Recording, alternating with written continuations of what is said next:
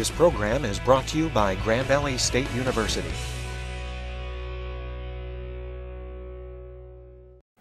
Talking today with Randy Austin of Mattawan, Michigan. The interviewer is James Smither of Grand Valley State University.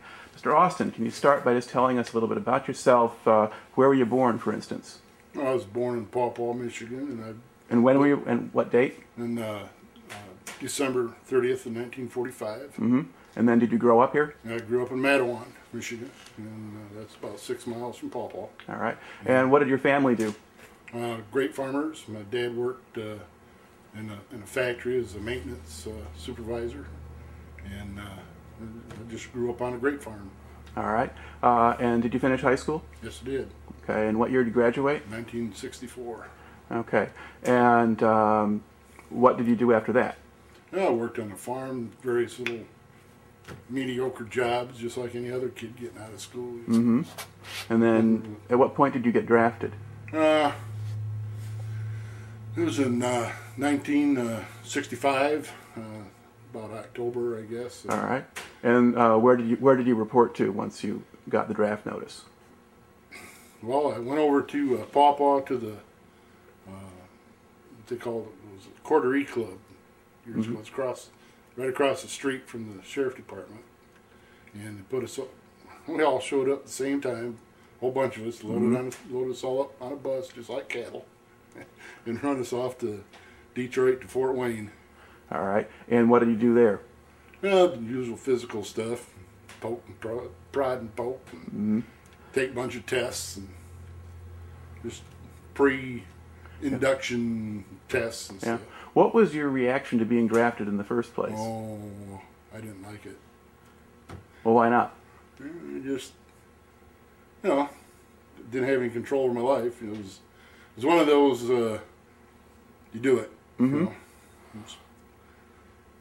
You're called, do it. Right. Now, did you know much about what was going on in Vietnam in that time or other stuff like that? Vietnam wasn't as big a deal as it was going to be a couple of years later. Yeah, true. But did you know much about that then? Just I didn't want to go there. It would be a good place to go. All right. Now, where did they send you then for basic training? I was in Fort Knox, Kentucky. Okay. In the wintertime. And what was the routine like there? How did they treat you? Oh, just like any other draftee or any other recruit. Just beat you down and build you back up. Did you have a sense that the drill sergeants were reasonably fair and knew what they were doing, or maybe not? Oh yeah, they knew what they were doing. Okay. I was just a kid, just 18 years old. Basically just away from home. So I don't know what to say. Well, did you have much trouble adjusting to it? Always have trouble adjusting to something you don't want to do, but not really. Were there guys there who'd get into a lot of trouble, or? No, there's a couple of they always pick on a couple of guys that are, substandard or just not holding up their end of the gun. Okay. If they were going to pick on somebody and make an example out of somebody, what sort of stuff did they do? Just give them extra details and just yell at them. Just. Okay. Now, did they have you doing a lot of stuff outside, marching around and camping out and some of that sort of thing? Yeah. When you were growing up in this area around here, did you spend much time hunting and fishing, things like that, being outdoors? Really.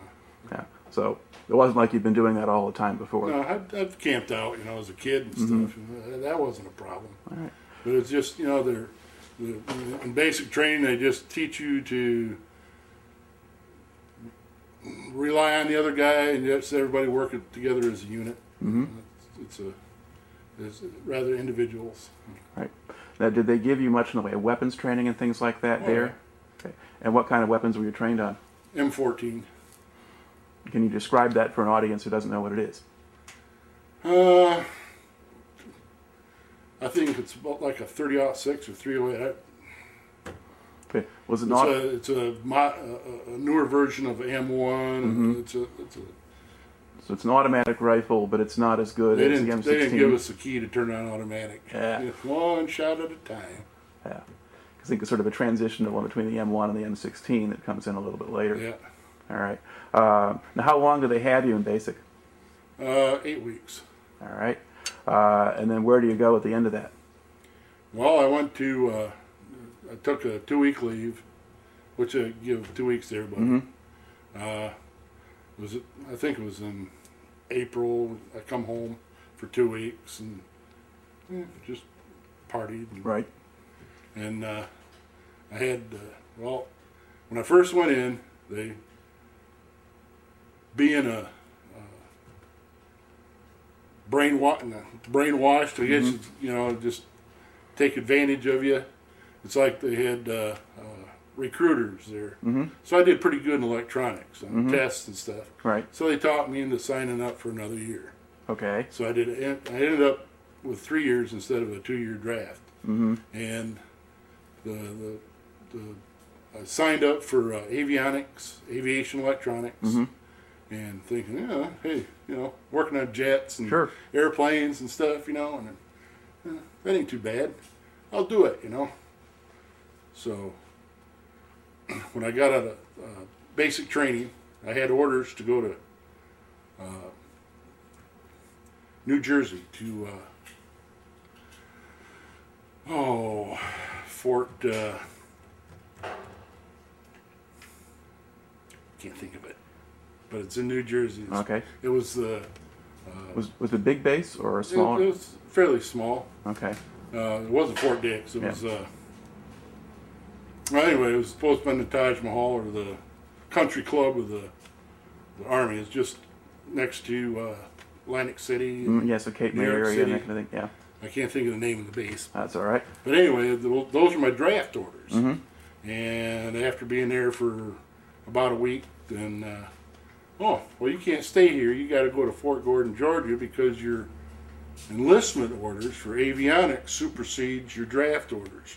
Well, had I stayed at, dang, God, I can't think of the name of it, but if I had stayed there, I'd have ended up, because a friend of mine had the same orders, and we went up there together. We was in basics together, and he ended up in Panama doing what they call a fixed plant, which would be an array of communication, repair and communication. But stuff on base installations and things like that, yeah. And so I ended up going to Fort Gordon, Georgia, and I was never so hot in my life and never so cold in my life. I was there all summer long and hot and humid. And in the wintertime, it was cold. They put us out in a tent. What part of Georgia was it in? Augusta. All right. I didn't see anybody playing golf. I had no interest in golf at that time. But we had, like, I think it was, I signed up for like 35 weeks, and they cut it down to 26-week course, and you know, it's no big deal. But the training I had, the first 8 or 10 weeks was basic electronics, and I learned a lot about electronics. Each section was like in 2 weeks. Like we started out with I can't say which radio, but it was like VHF, FM, UHF, transponders, and stuff like that, navigational stuff. And each section, like VHF was a 2-week course, and UHF was a 2-week course. Well, somewhere along the line, I did if you didn't pass the class, they'd phase you back and you'd take it over again.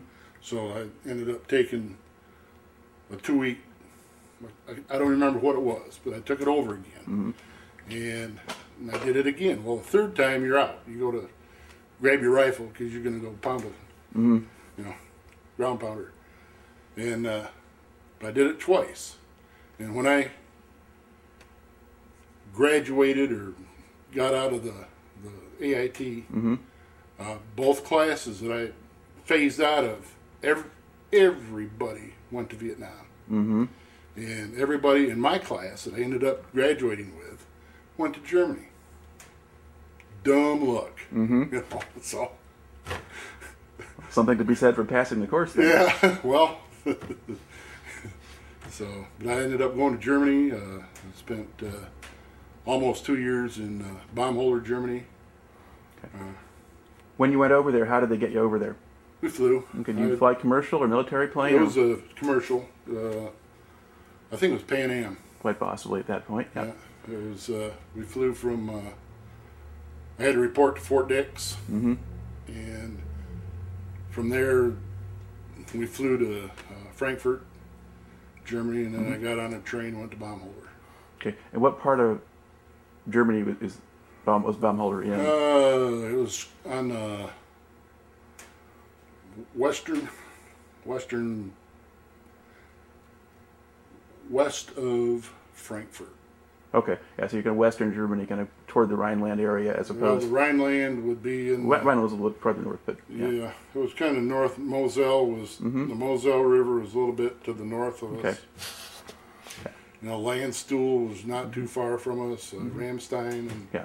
So you're so you're not real close to the East German border and Czech border and anything else like that at all. No. You're kind of more toward France and Belgium, that place. Okay. Exactly. All right. Now, when you got there, what kind of duties did they give you? Oh, the first few weeks, I'm the low man on a pole, so any extra ration runs or, you know, just little jobs. You know, I was amongst the rest of the.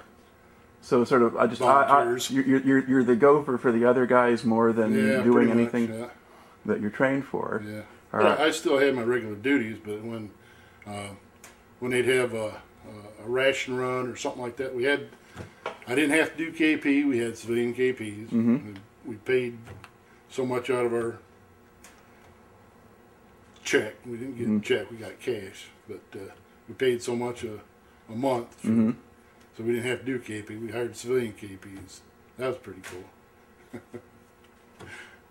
Pots and pans, man. Outside, man. Right.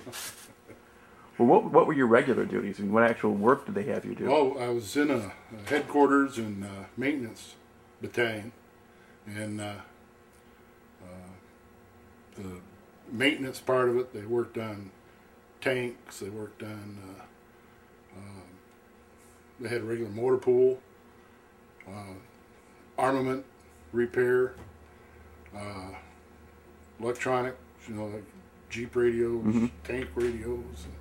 Stuff like that, and finally I ended up filling a slot. I was basically a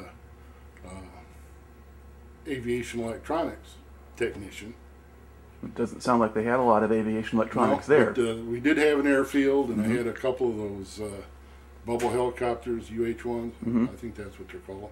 Bubble helicopters and fixed wing, which is like they had a couple of Piper Cubs, like in the larger plane, and they ended up getting a Huey chopper in, and they kind of attached me at the airfield, so I'd have to run back and forth every day. And I was kind of on my own. It was pretty cool. All right. Now, you were being assigned to this sort of position sort of as an individual. You're just kind of being sent there. You're not going in as part of a unit or anything like that.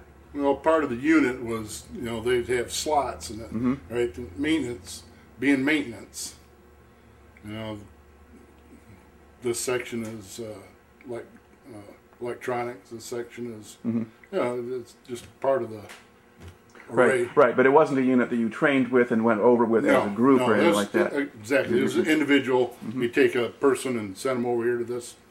Okay. That's where like today, these guys that are in the reserve units and you know, they're picking up the whole unit and taking them, and where they don't, you know, your buddy is as trained as you are, so you're both training at the same time. That's not good. Yeah.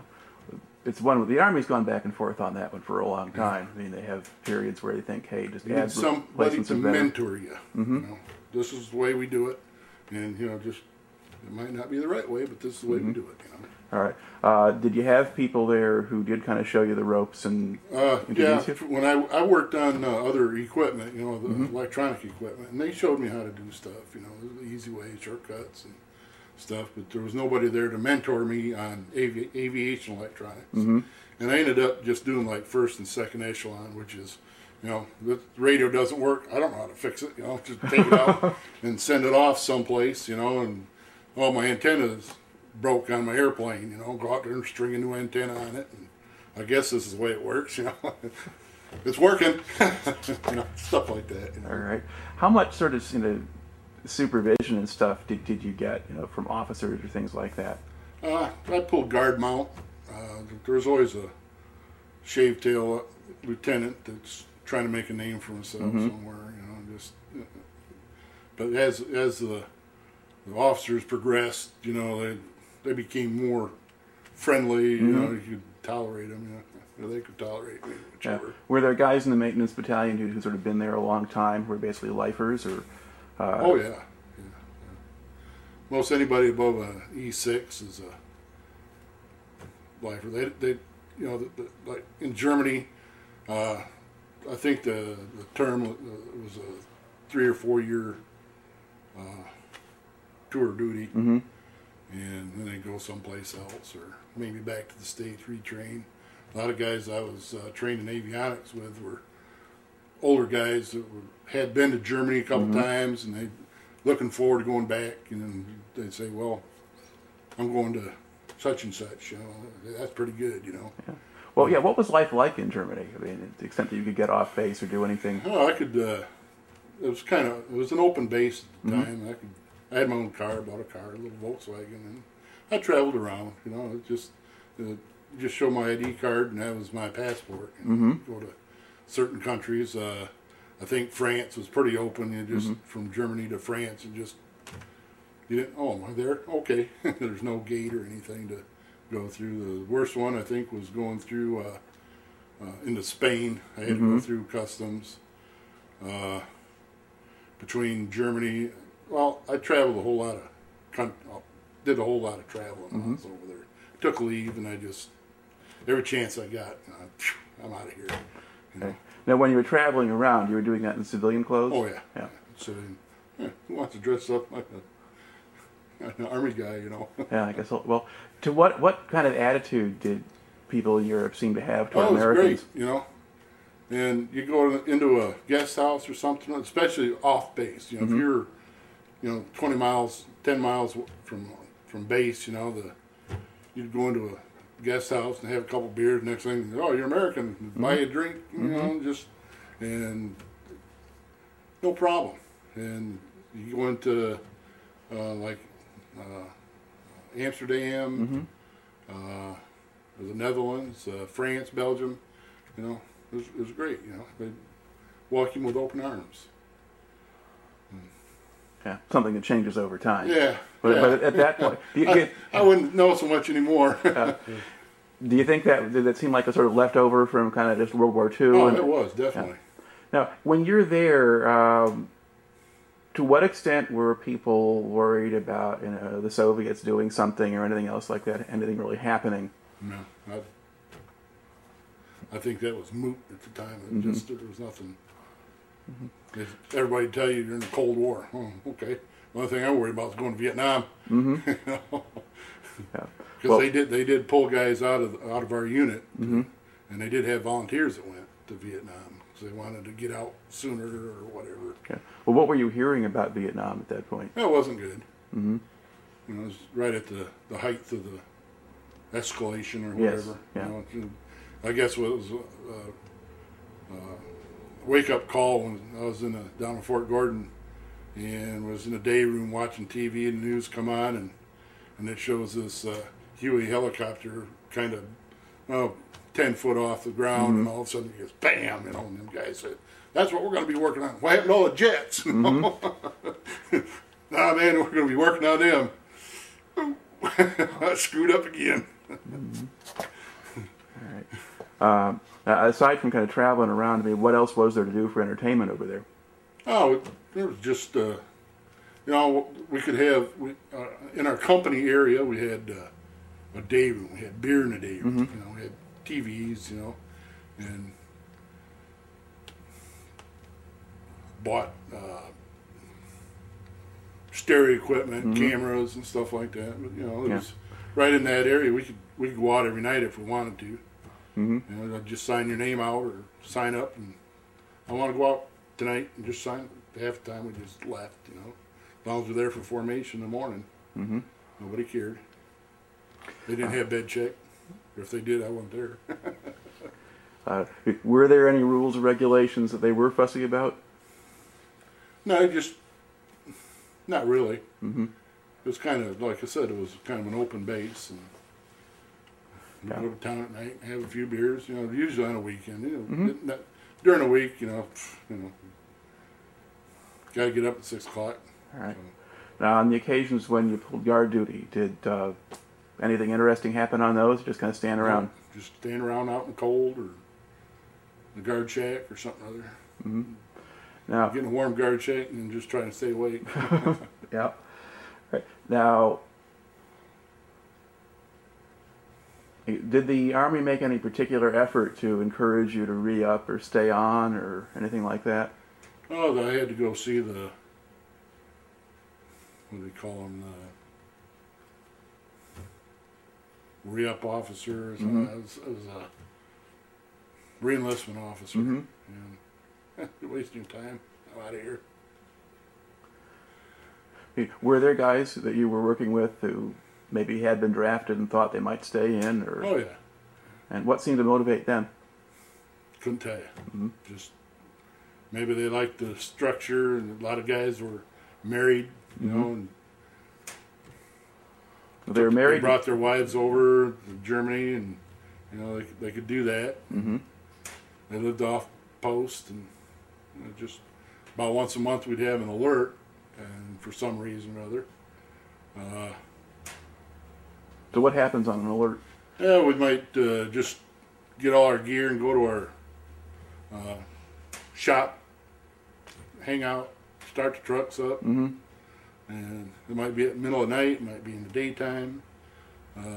Sometimes we moved out, went someplace, and did a perimeter, usually in the wintertime, in the cold hell, and do a guard perimeter type thing. A couple hours later, get back in the trucks, go home. Right. Was this a place that any of the brass or higher ranking people came through or inspected at all? Oh yeah, we always had inspections. Yeah, there was we had our regular company inspections, then some general. There's always a chain of command. And the inspector general come through, and you know we'd have inspections every weekend on Saturday or something other for 3 or 4 weeks before the major inspection. You know, make sure all our equipment was, everybody's socks are pointed and rolled up and pointed in the same direction. You know, and everybody's got a air mattress and a sleeping bag and all that stuff, and just everything laid out. Everybody's all the same.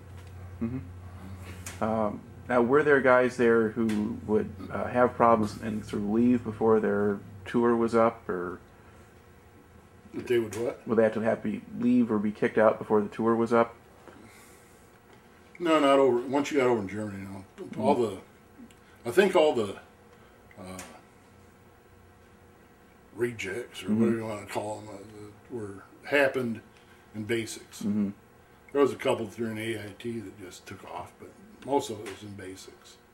Because it doesn't sound like it was that high stress of life necessarily. Yeah, it was, but it was, you know, if you look back at it, you know, it's like gym class all day long. You know, you didn't want to do it, but you look back at it, well, it wasn't that bad. Yeah, I was thinking about actually being in Germany. Once you got that far along, compared to what you've done already, that was maybe better duty, or and more interesting. Yeah, no doubt. Okay. Now, while you were over there, were you following events back home? Were you aware of resistance to the war or anything else like that going on? Yeah, we had a Stars and Stripes magazine, and we had of course, the Stars and Stripes is put out by the military, and we had news on TV, which was Did you get American news on the base, or did you just get... They were through the military. Mm-hmm. It was, you know, so it was censored or whatever. All right. Now, when you finish your tour, that in Germany, and you come back, now are you based somewhere for a while and then discharged, or are you mustered out pretty quickly? It was pretty quick. It was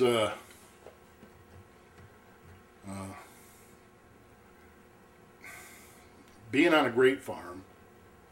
I got my draft notice. I was just talking about this morning to somebody else. I was raised on a grape farm, and my dad was a hardcore Republican. Mm-hmm. He was in the Republican Party, and so, you know, politics, whatever. And I was drafted. I got my draft notice in October, and he got me a 90-day deferment on my draft, so I could work on. We were right in the middle of our grape harvest. Right. You know, it was a seasonal thing, Mm-hmm. and so toward the tail end of my tour, a friend of mine that I knew from school was working in the early out for you could get out 90 days early if you're going to go to school, Mm-hmm. you know, and job related and stuff like that. He says, well, why don't you get a seasonal employment? So, oh, okay, I'll try it. So I wrote home. My dad sent me all the stuff that I needed, and I got back to. I didn't think it was going to fly, Mm-hmm. you know, but it worked. All right. So your dad wasn't really eager to keep you in the Army at that point? No, not really. I got 3 older brothers, and all of them were in the military Mm-hmm. during the Korean War and stuff. So it was. So you'd done your bit, and that was Yeah. not... All right. Now, once you got back here, is that what you did? You kind of went back and worked again on the farm? Yeah, for a while, and then I just part-time and got a job in town and paid more. All right. And what kind of work were you doing? I went to work for Bell Telephone as a lineman for about 3 weeks. Most of my time was spent safety and doing classes, Mm-hmm. this and that. But they put me to work tearing down telephone poles and crossbars and Mm-hmm. stuff. So you had to climb up the pole. All right. And I was tearing. I wasn't having. It was all right, you know.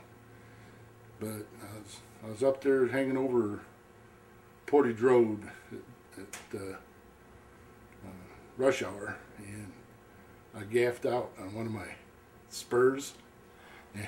Which means... You know, and my chin was hitting my left knee, and my right leg is out there dangling. I mean, I'm up there hugging the pole. You know, I didn't slide down, but this isn't good. Mm-hmm. I don't want to do this anymore. So I went to work for Frieden, with Singer Business Machines, doing data processing, repairing data processing equipment. Now, did any of the training you got in the military do you any good for any Sure. of these jobs? Yeah.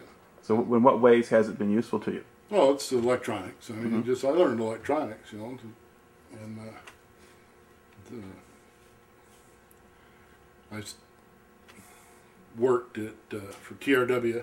It was Frieden, and it was bought out by Singer Business Machines, which was bought out by TRW, and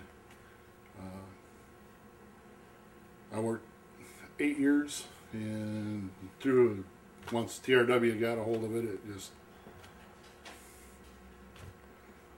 they started laying people off, and I was one of them. I got to be the low man on a pole, and then I started doing RV work.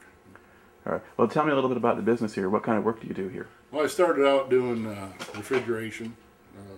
It's a RV refrigeration. It's ammonia absorption refrigerator. A friend of mine taught me into going in with him. And I was laid off. I was drawing unemployment, you know. And okay. Mm-hmm. And there was nobody else doing it. It's recharging ammonia absorption refrigerators. Mm-hmm. And the refrigerator, you put fire at one end or heat, and you get cold at the other. Right. And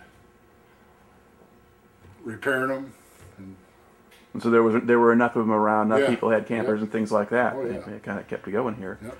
And have you branched out into other stuff? I mean, you've Yep. got a lot of things.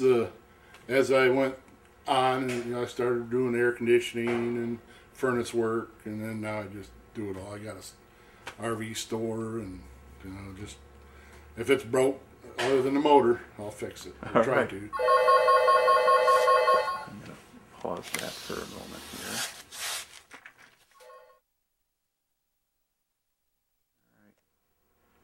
Now, to sort of look back on the whole thing now, do you think the time in the service had much effect on you, either as a person or what you wound up doing with your life, or how Made you me view grow things? up. How did it do that? Just it did. What does a kid do that a grown-up doesn't do, or the other way around? Well, it's respect, I guess, for other people. And, you look at a young person out of high school, or even a college person today, the way that they treat, the way they act, versus somebody that's in the military or has been in the military. It's. They think about themselves a lot. Yeah, it teaches you to follow orders. It teaches you to respect other people. It just makes you grow up. You're not a kid anymore. Yeah. That's stuff that winds up being useful in a lot of places after that. Yeah. Now, do you think it would be a good thing for the country to have some kind of draft or national service back in? Or is that harder to tell? Yeah, it's hard to tell. Sometimes I think it would be good if they did have some type of a draft to structure, I guess, to structure a person's character, and just some of the foreign countries have a 6-month deal, or even a year and a half, right, where they either do a civil service or a military. And that would probably be good, Yeah, the only risk would be if you get into a war or something like that on the other end. Oh, yeah. It's my son's in the Marines, and he used to go to the school and give little lectures to some of the kids, and he'd tell them, he said, if you go in the military, you're going to go to war. You will go to war. And sure enough, he's been to Iraq twice. Next to the oldest son's been to Iraq. He was in the Gulf War, and then he went back. I had 2 boys over there at the same time. And Kurt's wife was in the Marines Reserves, and they met over there. So actually, I had 3 there at the same time. Well, that's pretty good. Okay. It's not good. Well, depending on how you look at it. Yeah. Well, as long as they don't get hurt. Yeah. All right. Okay.